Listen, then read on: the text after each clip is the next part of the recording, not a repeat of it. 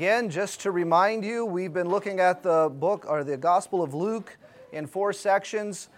The introduction of the Son of Man, the ministry of the Son of Man, the rejection of the Son of Man, and then the crucifixion and resurrection of the Son of Man. So we're in that last section. And just as a reminder that what we're going to do is, I know that I've had to skip a lot of chapters. When my rotation comes back around, we're going to go back and pick up the chapters that we've been skipping. And hopefully still seeing how it all fits together like this. So let's pray and take a look at the resurrection of Christ. Jeff, would you lead us in prayer? Father God, we thank you for your word, for once again just the opportunity to look into it. Thank you for Kelly and the time that he's put in and for the understanding you've given him. We just pray that your Spirit would be the one to guide us, to speak to us, that our hearts would be open to hear from you and desiring to follow that.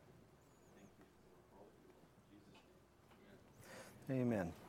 So last week in chapter 23, we didn't quite finish, so I said we would wrap it up and then go into chapter 24. So just by way of reminder, and looking at Christ on his way to the cross, we saw that there was a change for people to know, those who had encountered Christ on the way to the cross. There was a change that came into their life.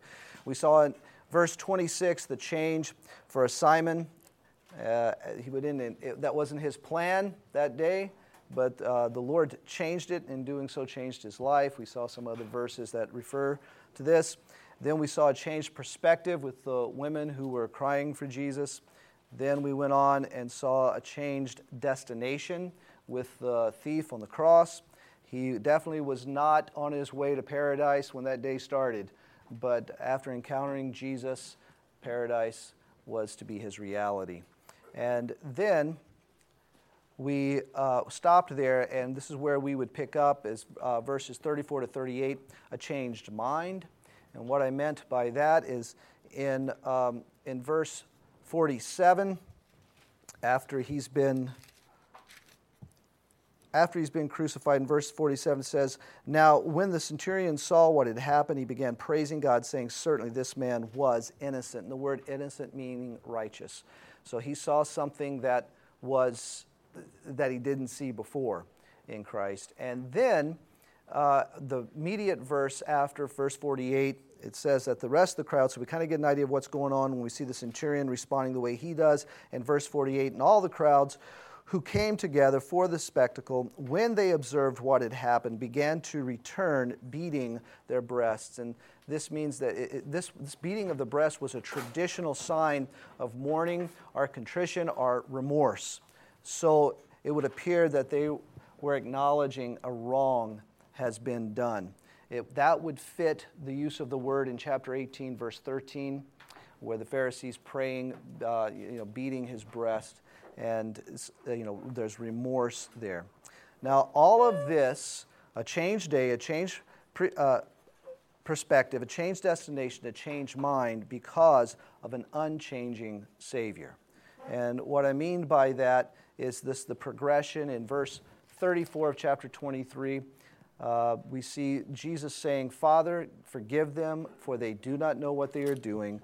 And then in verse 43, he says, "Truly I say to you, today you shall be with me in paradise." And then finally in verse 46, "Father, into your hands I commit my spirit."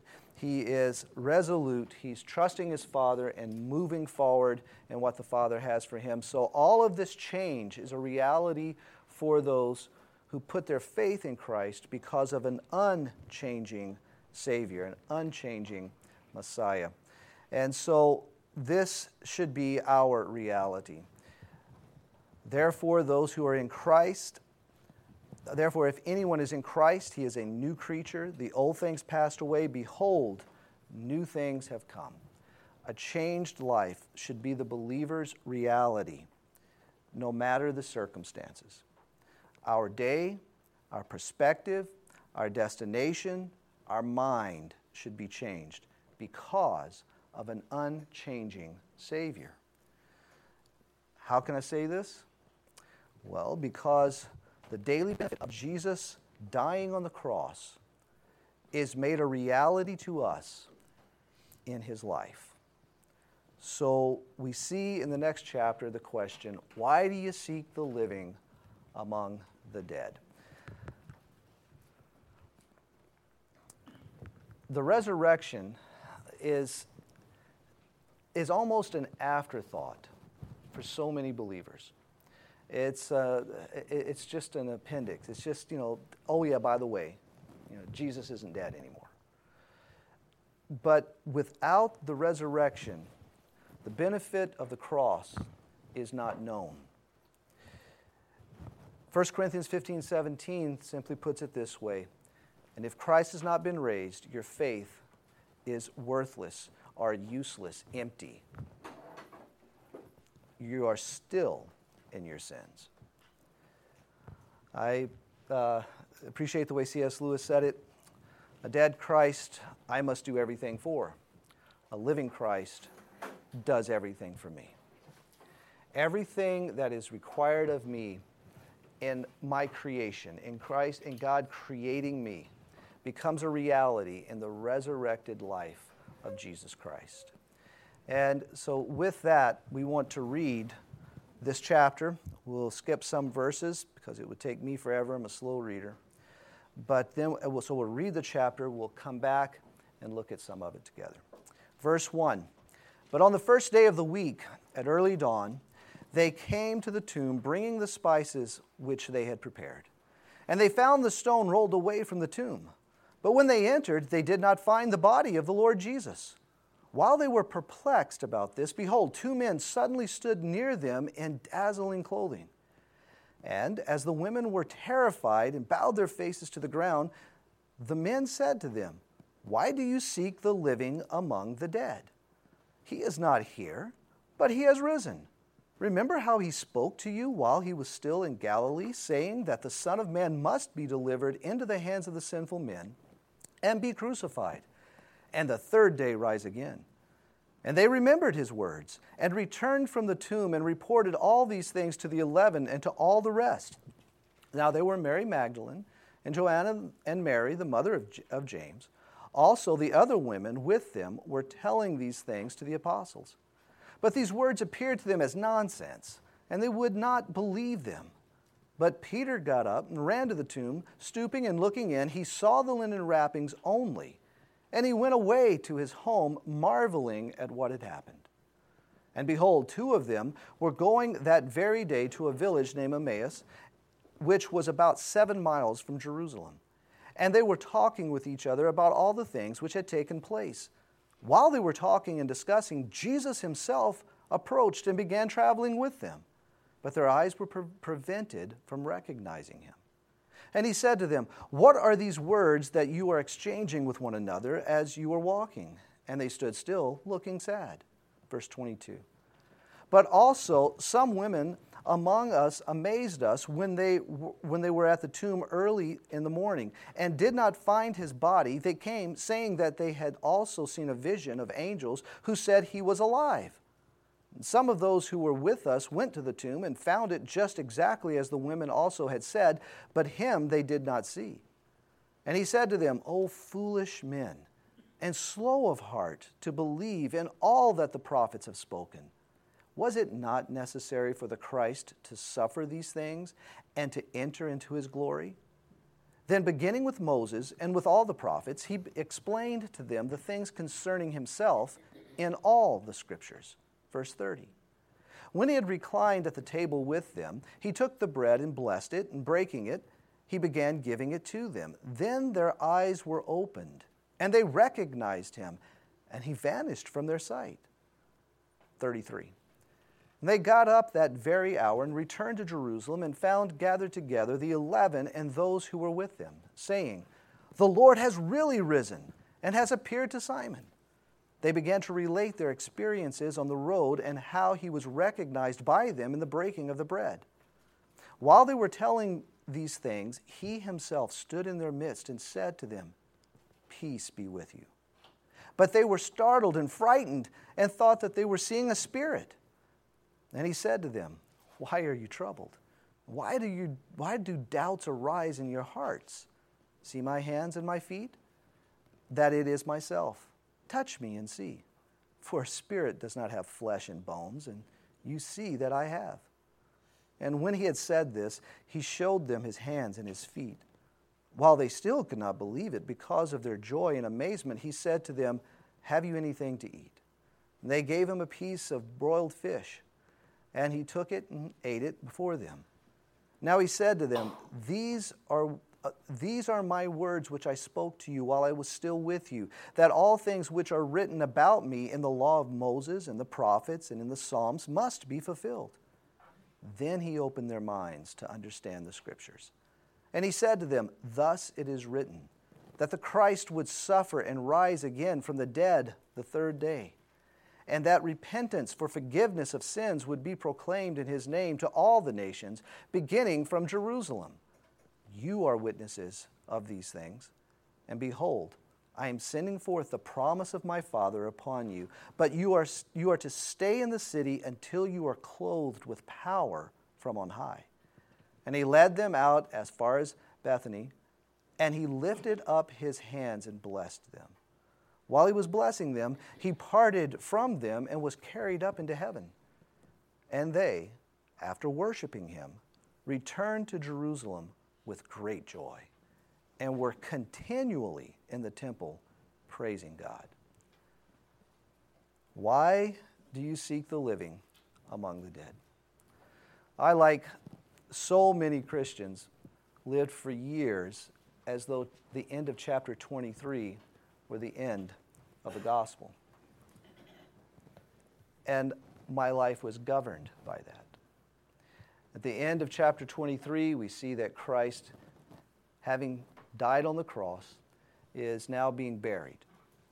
They can't finish the burial because of the Sabbath, so they simply get everything ready for it, and after the Sabbath, they'll return. And you know, if you had asked me for years, do you believe that Jesus is alive? I'd say, yeah. And you watch how I live, and I would say, no. I lived for years having placed my faith in Christ as though Christ were still in the grave. And that the life that God had saved me for in Christ was dependent upon me. And so I would have to admit that I was guilty of seeking the living among the dead. I wonder how many of us in this room could give testimony to the same thing. Listen, chapter 23, the end of chapter 23 is not the end of the story. The next chapter begins with "but." Jesus died on the cross, was buried, but there's more to the story. Christ's death was not the end, despite his followers behaving as though it were. How do I see this? Well, in verse 4, after the women have entered the tomb, there's no body. And it says they were perplexed, which means to be at a loss, to be uncertain, to be anxious, to be in doubt. This is not for those who belong to the crucified, risen Christ. The loss and the uncertainty, the anxiousness, this is not for those who belong to Jesus. And we see it throughout the chapter in verse 5. Why do you seek the living among the dead? In verse 11, these words appeared to them as nonsense, and they would not believe them.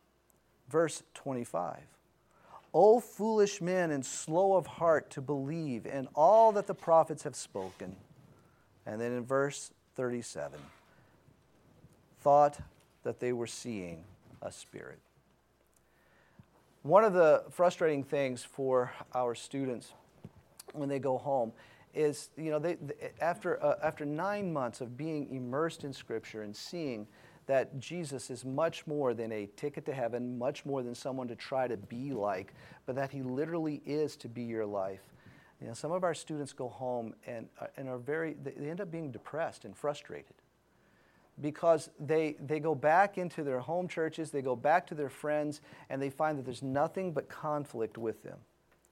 One former student told me that he went home and he was visiting with a number of his friends one night, and they were all talking about the issues that are going on in their local church, their local body. And how these things were so bad, so horrible, and so defeating. And then his friends went on with all the plans that they needed to enact in order to change everything. And our students said to them, listen, we belong to Jesus. He lives in us. He's not dead. He is sovereign. He is more than capable of taking care of these problems. We need to go to Him, trust Him, and respond to what He's working in our hearts. And this was the reply. He wrote this to me in a letter. He said, this is how they replied to me. Yes, but. Yes, of course Jesus is alive. But. And, when we need to listen to ourselves. When that word comes out of our mouth, or those words, yes, but, now we're about to say what we really believe. And their next word was we. Yes, but we.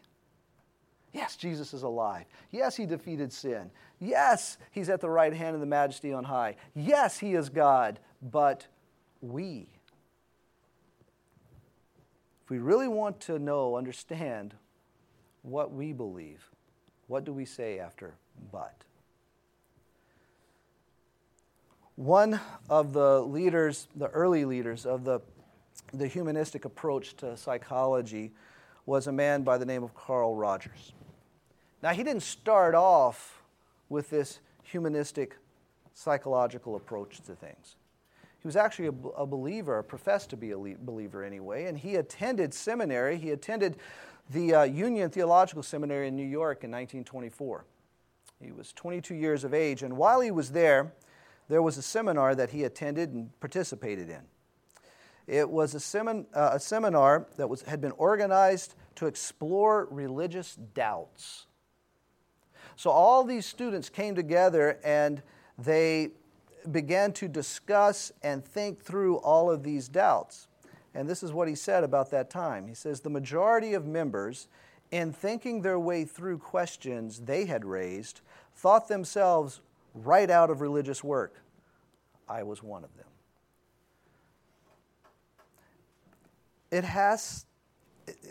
It's been pointed out that we cannot doubt something without simultaneously trusting something else. I believe we cannot doubt God without simultaneously trusting in Satan or trusting in ourselves. I think we see this repeated throughout Scripture. I see it with Adam and Eve. They were created, and we find that they were created in the image of God by His very life. We find at the end of chapter 2 that they were naked and unashamed. They are living God-conscious, not self-conscious. But then when the thought comes that they could be just like God, and they take from the fruit, we find that all of a sudden they realize they are naked. They're no longer naked and unashamed. Now they are naked, they know it, and they clothe themselves with leaves. They are no longer God-conscious, but self-conscious, simultaneous. Also, moving on through Scripture, after Adam and Eve, we see the 10 bad spies. God said in Exodus chapter 3, He tells Moses that I will bring you out of Egypt to the land of all the ites. He says, I'm going to do this. I will bring you out to bring you in. That's the whole reason for being brought out. It wasn't to be left in the wilderness. That was their decision. And why did they make that decision? Because when they had gone in to spy out the land, they came back to give a report, and their report was this, that it's everything that God said it would be. God has not lied. Nevertheless, we are not able. Isn't that amazing? God says very clearly, I am going to do this. They go, they see that God has brought them to the very point of taking them in, and they say, we are not able. And then Paul addressing the Galatians. He's upset with them for something. What is it? In Galatians chapter 3 and verse 3, he says this, "Are you so foolish? Having begun by the Spirit, are you now being perfected by the flesh?" And this is the issue. This is the thing that I tell you that I struggled with for years and continue to battle with. I believe that that this is the thing. Certain things will happen to me. Certain experiences.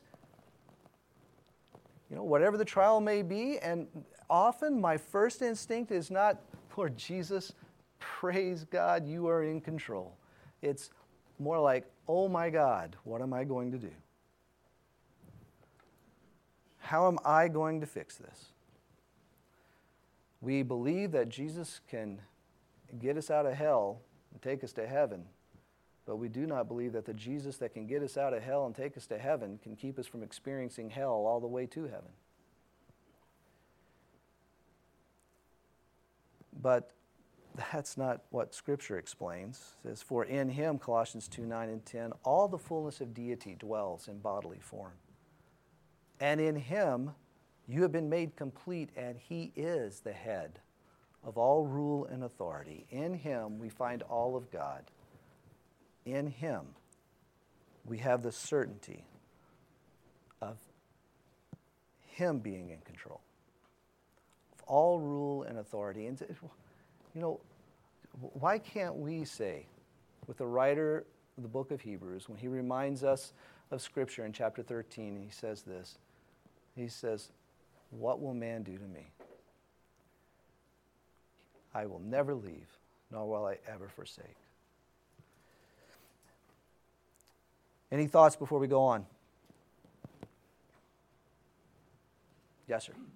Should the 10 believe the Lord is going to do what he said, and they live to go into the promised land? That's right. 2 did believe, in spying out the land, and those 2 got to go in. When we encounter trials of life and choose to live abiding in our doubts and hopelessness, we're really saying that Jesus is dead. Do you see the living Jesus? In verse 8, after encountering the angels, and they're saying, "Do you remember what he said to you?" In verse 8, we read, "They remembered his words." What were the words in verse 7? That he must die and rise. In verse 31, the 2 walking along the road to Emmaus, and they're encountering Jesus, then their eyes were opened and they recognized him. And then in verse 45, after Jesus appears in the room with all the apostles, after they see him and touch him, watch him eat, then he opened their minds to understand the Scriptures. And again, what was it in the next verse? It was to know that Jesus had to die and come back to life. Seeing Jesus alive, recognizing Jesus to be alive, changed the course of their life. Has it changed yours?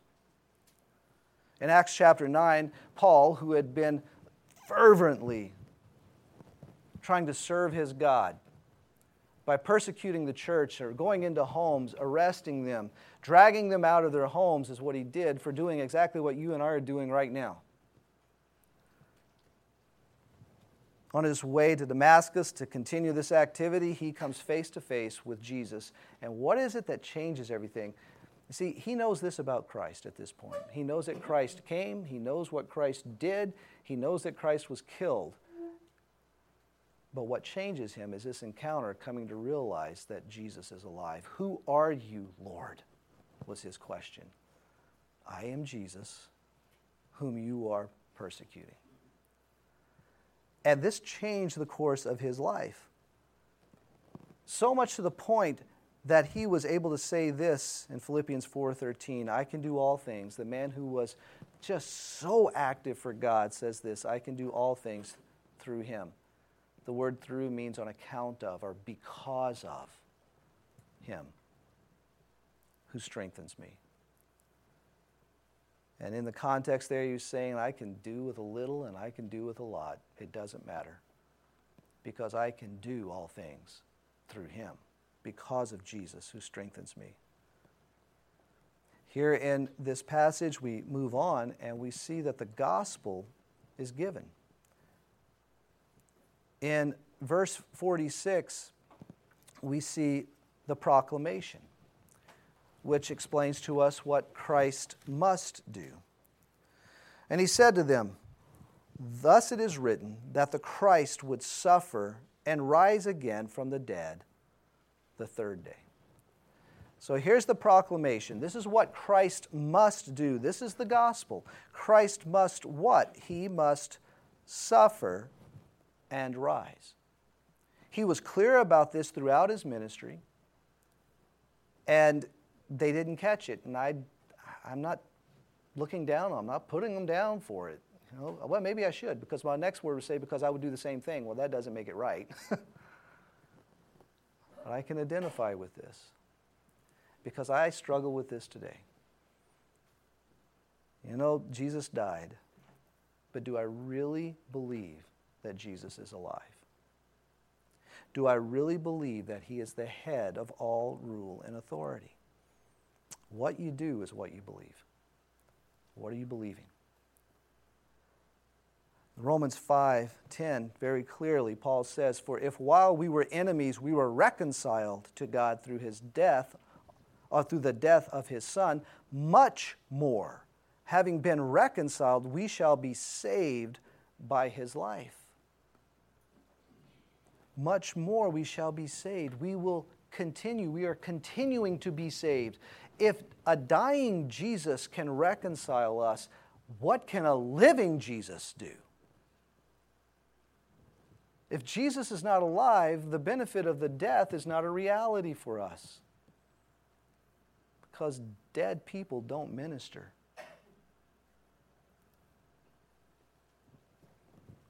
The book of Hebrews speaks of Christ being qualified to function as our high priest. In chapter 3, verse 1 of Hebrews, it says that we are to consider Jesus the apostle and high priest. Now, he's talking to believers there, not non-believers. So he's telling believers to consider Jesus. And the word consider there means to fully understand. Take a good hard look at Jesus. Again, he's telling believers, not unbelievers. And so often, isn't that the last thing we encourage each other with as believers? You know, we want to come up with this formula, these many steps, or do this and do that. And we back up all the things we want to do with Scripture. You know, we find Scripture references that will fit what we want to do, that will check all the boxes. But really what we're doing is we're plucking those verses out of context, and we're applying them to my ability. We are to consider, as believers, we are to take a good hard look at Jesus. We have no problem telling a non-believer that. But is that ever what we encourage each other with? Consider Jesus. Take a good hard look at Jesus. Jesus is alive. He is not dead. He's the head of all rule and authority. Is he in charge? Is he in control of what you're experiencing right now? Can you trust him with this? And why do we look to Jesus? Why do we take a good hard look at Jesus? Again, in Hebrews chapter 3 and verse 1, it says this: he is our apostle and high priest. The apostle means that he is God's representative to us. And being the high priest means that he is our representative to God. What does that mean? That means right now, despite what's going on in our life, right now, if we have placed our faith in Christ, we are in fellowship with God because Jesus is alive, seated at the right hand, ministering as our apostle and high priest. He is your high priest. What qualifies him to be the high priest? Well, in Hebrews 5:5 it says this: so also Christ did not glorify himself as to become a high priest, but he who said to him, "You are my son, today I have begotten you." What day is it? What does it mean? First of all, what does it mean to be begotten? I mean, this is one of the words we use a lot as believers, especially at Christmas time, right? What's that? Born. Okay. Any other ideas? Any other definitions for begotten? Now, we've all memorized the verse as children, right? John 3:16. Okay, a uniqueness about Jesus. What's unique about him? He is the Son of God. This is definitely unique.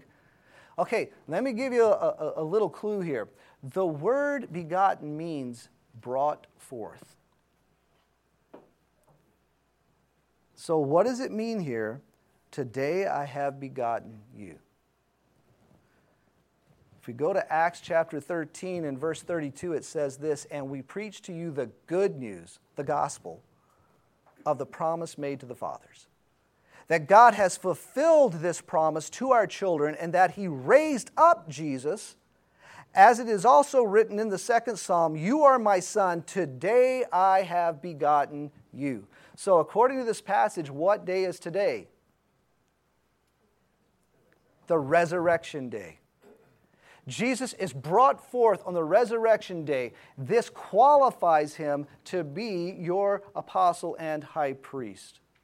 Jesus is alive, and being alive, having faced our sin, having dealt with it, defeated it, and left it in the grave, Jesus now, what?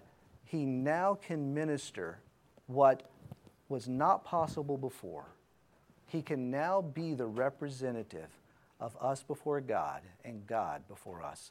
We are once again brought into that relationship that we see in Genesis chapter 3, where God actually comes to walk in the cool of the day with Adam and Eve.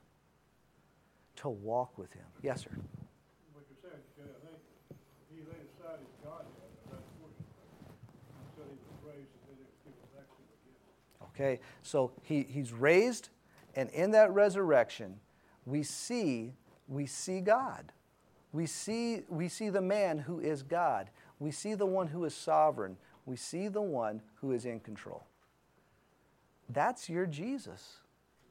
That's the one who lives in you, not a dead man, but a living man who's in charge. The head of all rule and authority. So this is what Christ must do. He must suffer and rise again.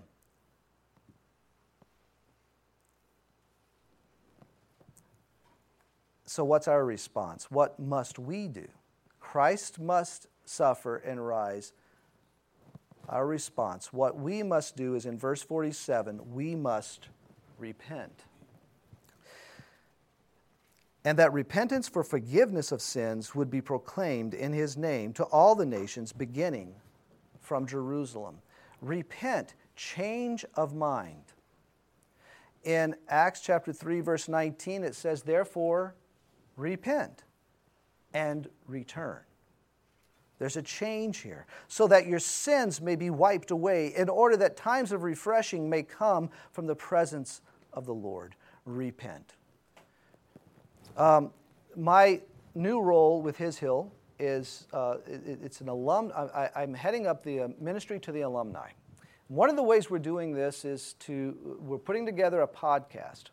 And hopefully next month we'll start uploading the podcasts. They'll be uploaded once a week. And so right now what we're doing is we're making the recordings. And one of the things, we're doing devotions with that, but we're also doing interviews. And so I've interviewed some of the staff, interviewed John, some of the other teachers, and recently Charlie and I sat down to do an interview. And in that interview, Charlie and I started to talk about repentance. It was an encouraging discussion for me. Just so happened that the Lord was working, thoughts in my mind that day about repentance. And then Charlie brings it up in the conversation that we had, and we started to talk about this. And basically, in the conversation, this is what we came to. We're to change our mind. Basically, that's what it means with repentance, to change. But what is it that we're changing our minds about? You see, we're to be changing our minds from a dependency on us to a dependency on Jesus. Isn't that what you remember from the moment of entrusting your life to Christ, when that moment when you believed in Him? What was it where you came to this point where you realized, I cannot save myself? That only Jesus can? I believe, I entrust my life to you, Lord Jesus. It was a changing of your mind from being dependent upon you to being dependent upon Christ. But Colossians 2:6 says what? As you therefore have received Christ Jesus the Lord.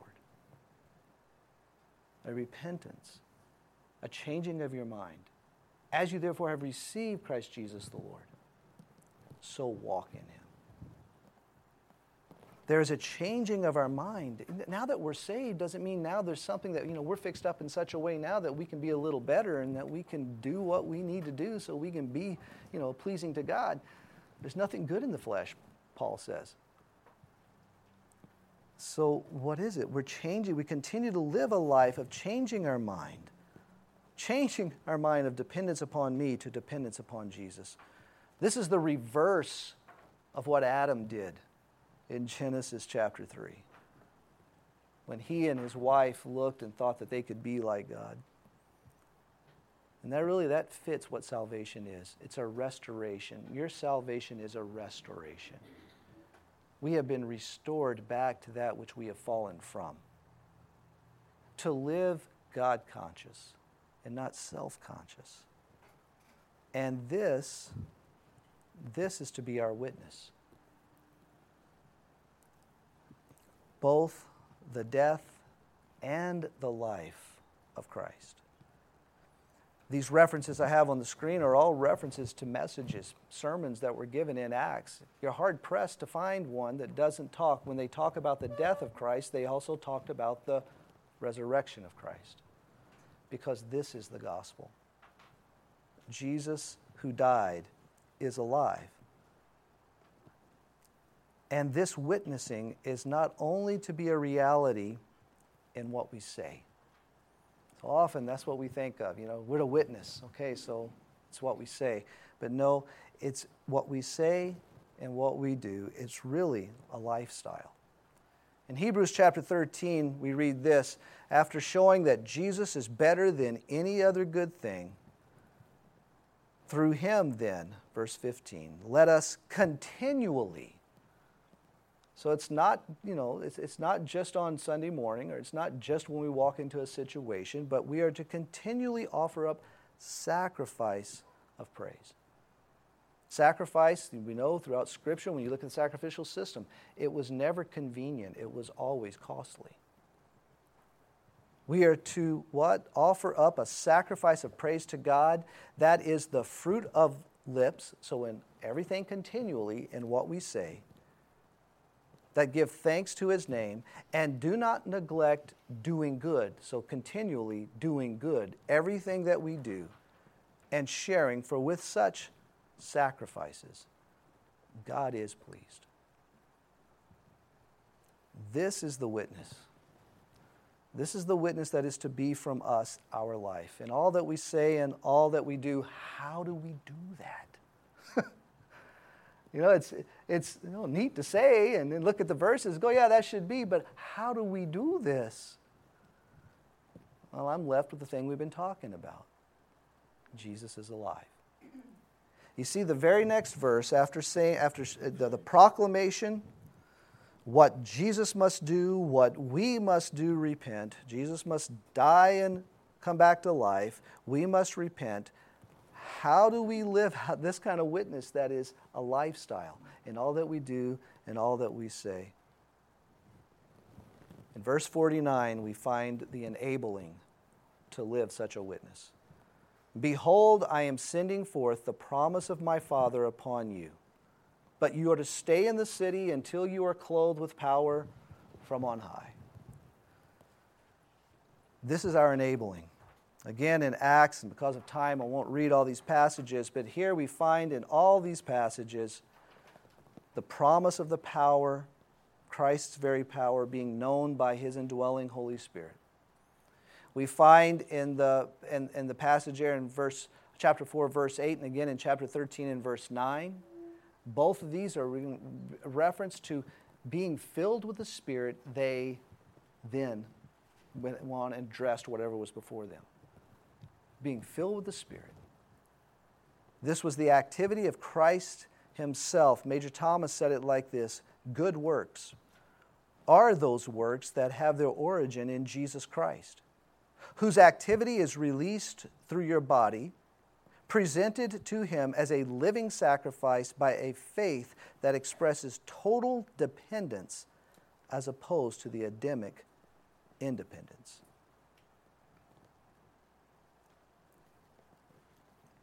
The enabling to live the life that we were created for, the enabling to be the witness that we're to be, is his very life in us. Not his death in us, though we need the death for the life to bring the benefit of his very life, his very image. When I was in college, I had a professor that encouraged us when reading. And he said that this is a standard. He said if it's a good author, then all you need to do is read the first and the last sentence of each paragraph, and then go back and read the rest of the paragraph in between the first and last sentence. He said if you learn to read this way, then you will be able to track and understand better what the author's trying to say. Now, being who I am and like I am, all I heard him say was read the first and last sentence of each paragraph. And I got through a lot of books pretty quickly. But I found something interesting with that is that, when I do that, I do get a better grasp of what the author's trying to say. In other words, he was telling us that if you read the first and the last sentence, you do that to get the context of the paragraph. Then you read the middle of the paragraph to get the details of the context. I suggest the same with the beginning and the end of this chapter. You see, the beginning starts with this: knowing that Christ has died and is in the grave. Then we come into this chapter. But, verse 1, then the ending of the chapter, verse 52, great joy. Verse 53, praising God. Jesus has died and he's in the grave, but there's great joy and praising God because of the details. Jesus is not dead, but has arisen, and now by the Holy Spirit lives in me. Verses 2 to 5. What an incredible chapter.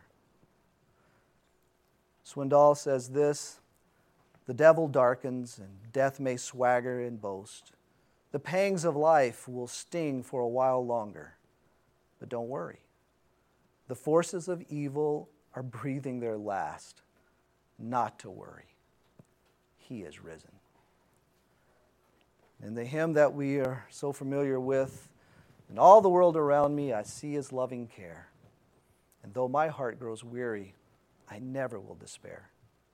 I know that he is leading through all the stormy blast. The day of his appearing will come at last. Rejoice, rejoice, O Christian. Lift up your voice and sing eternal hallelujahs to Jesus Christ, the King, the hope of all who seek him, the help of all who find. None other is so loving, so good and kind. He lives. He lives. Christ Jesus lives today. He walks with me. And he talks with me along life's narrow way. He lives. He lives. Salvation to impart. You ask me how I know he lives? He lives within my heart. You see, folks, this is not an academic reality. This is for the believer to be an experiential reality. Jesus is alive, so we live. Any thoughts? I just feel that some of the biggest arrows that Satan has in his quiver is doubt, deception, and fear. And uses those as an attack on us, and starting from the garden to keep us away from truly giving our hearts into knowing the life of Jesus and walking with him. And so he tries to revert us going back and taking care of everything on our own without fully giving to that. Yeah, I think that as far as the believer's concerned, Satan's fine with us believing that Jesus died. But boy, he doesn't want us thinking about the fact that he's alive. Any other thoughts? All right. Then, let's pray. John, would you lead us? Yeah. Lord, we do just thank you and just rejoice in this sweet reality of the life of Christ. And not just that you've risen from the grave, but then you've come to live in our hearts, and that we get to walk in newness of life in you. So we just thank you, God, for the encouragement from your word and from this reality. We just pray this in Jesus' name. Amen. Amen. Thanks for listening. Next week, Jack is up here, and you're going to be in 1 Thessalonians, right, Jack? Yeah. All right.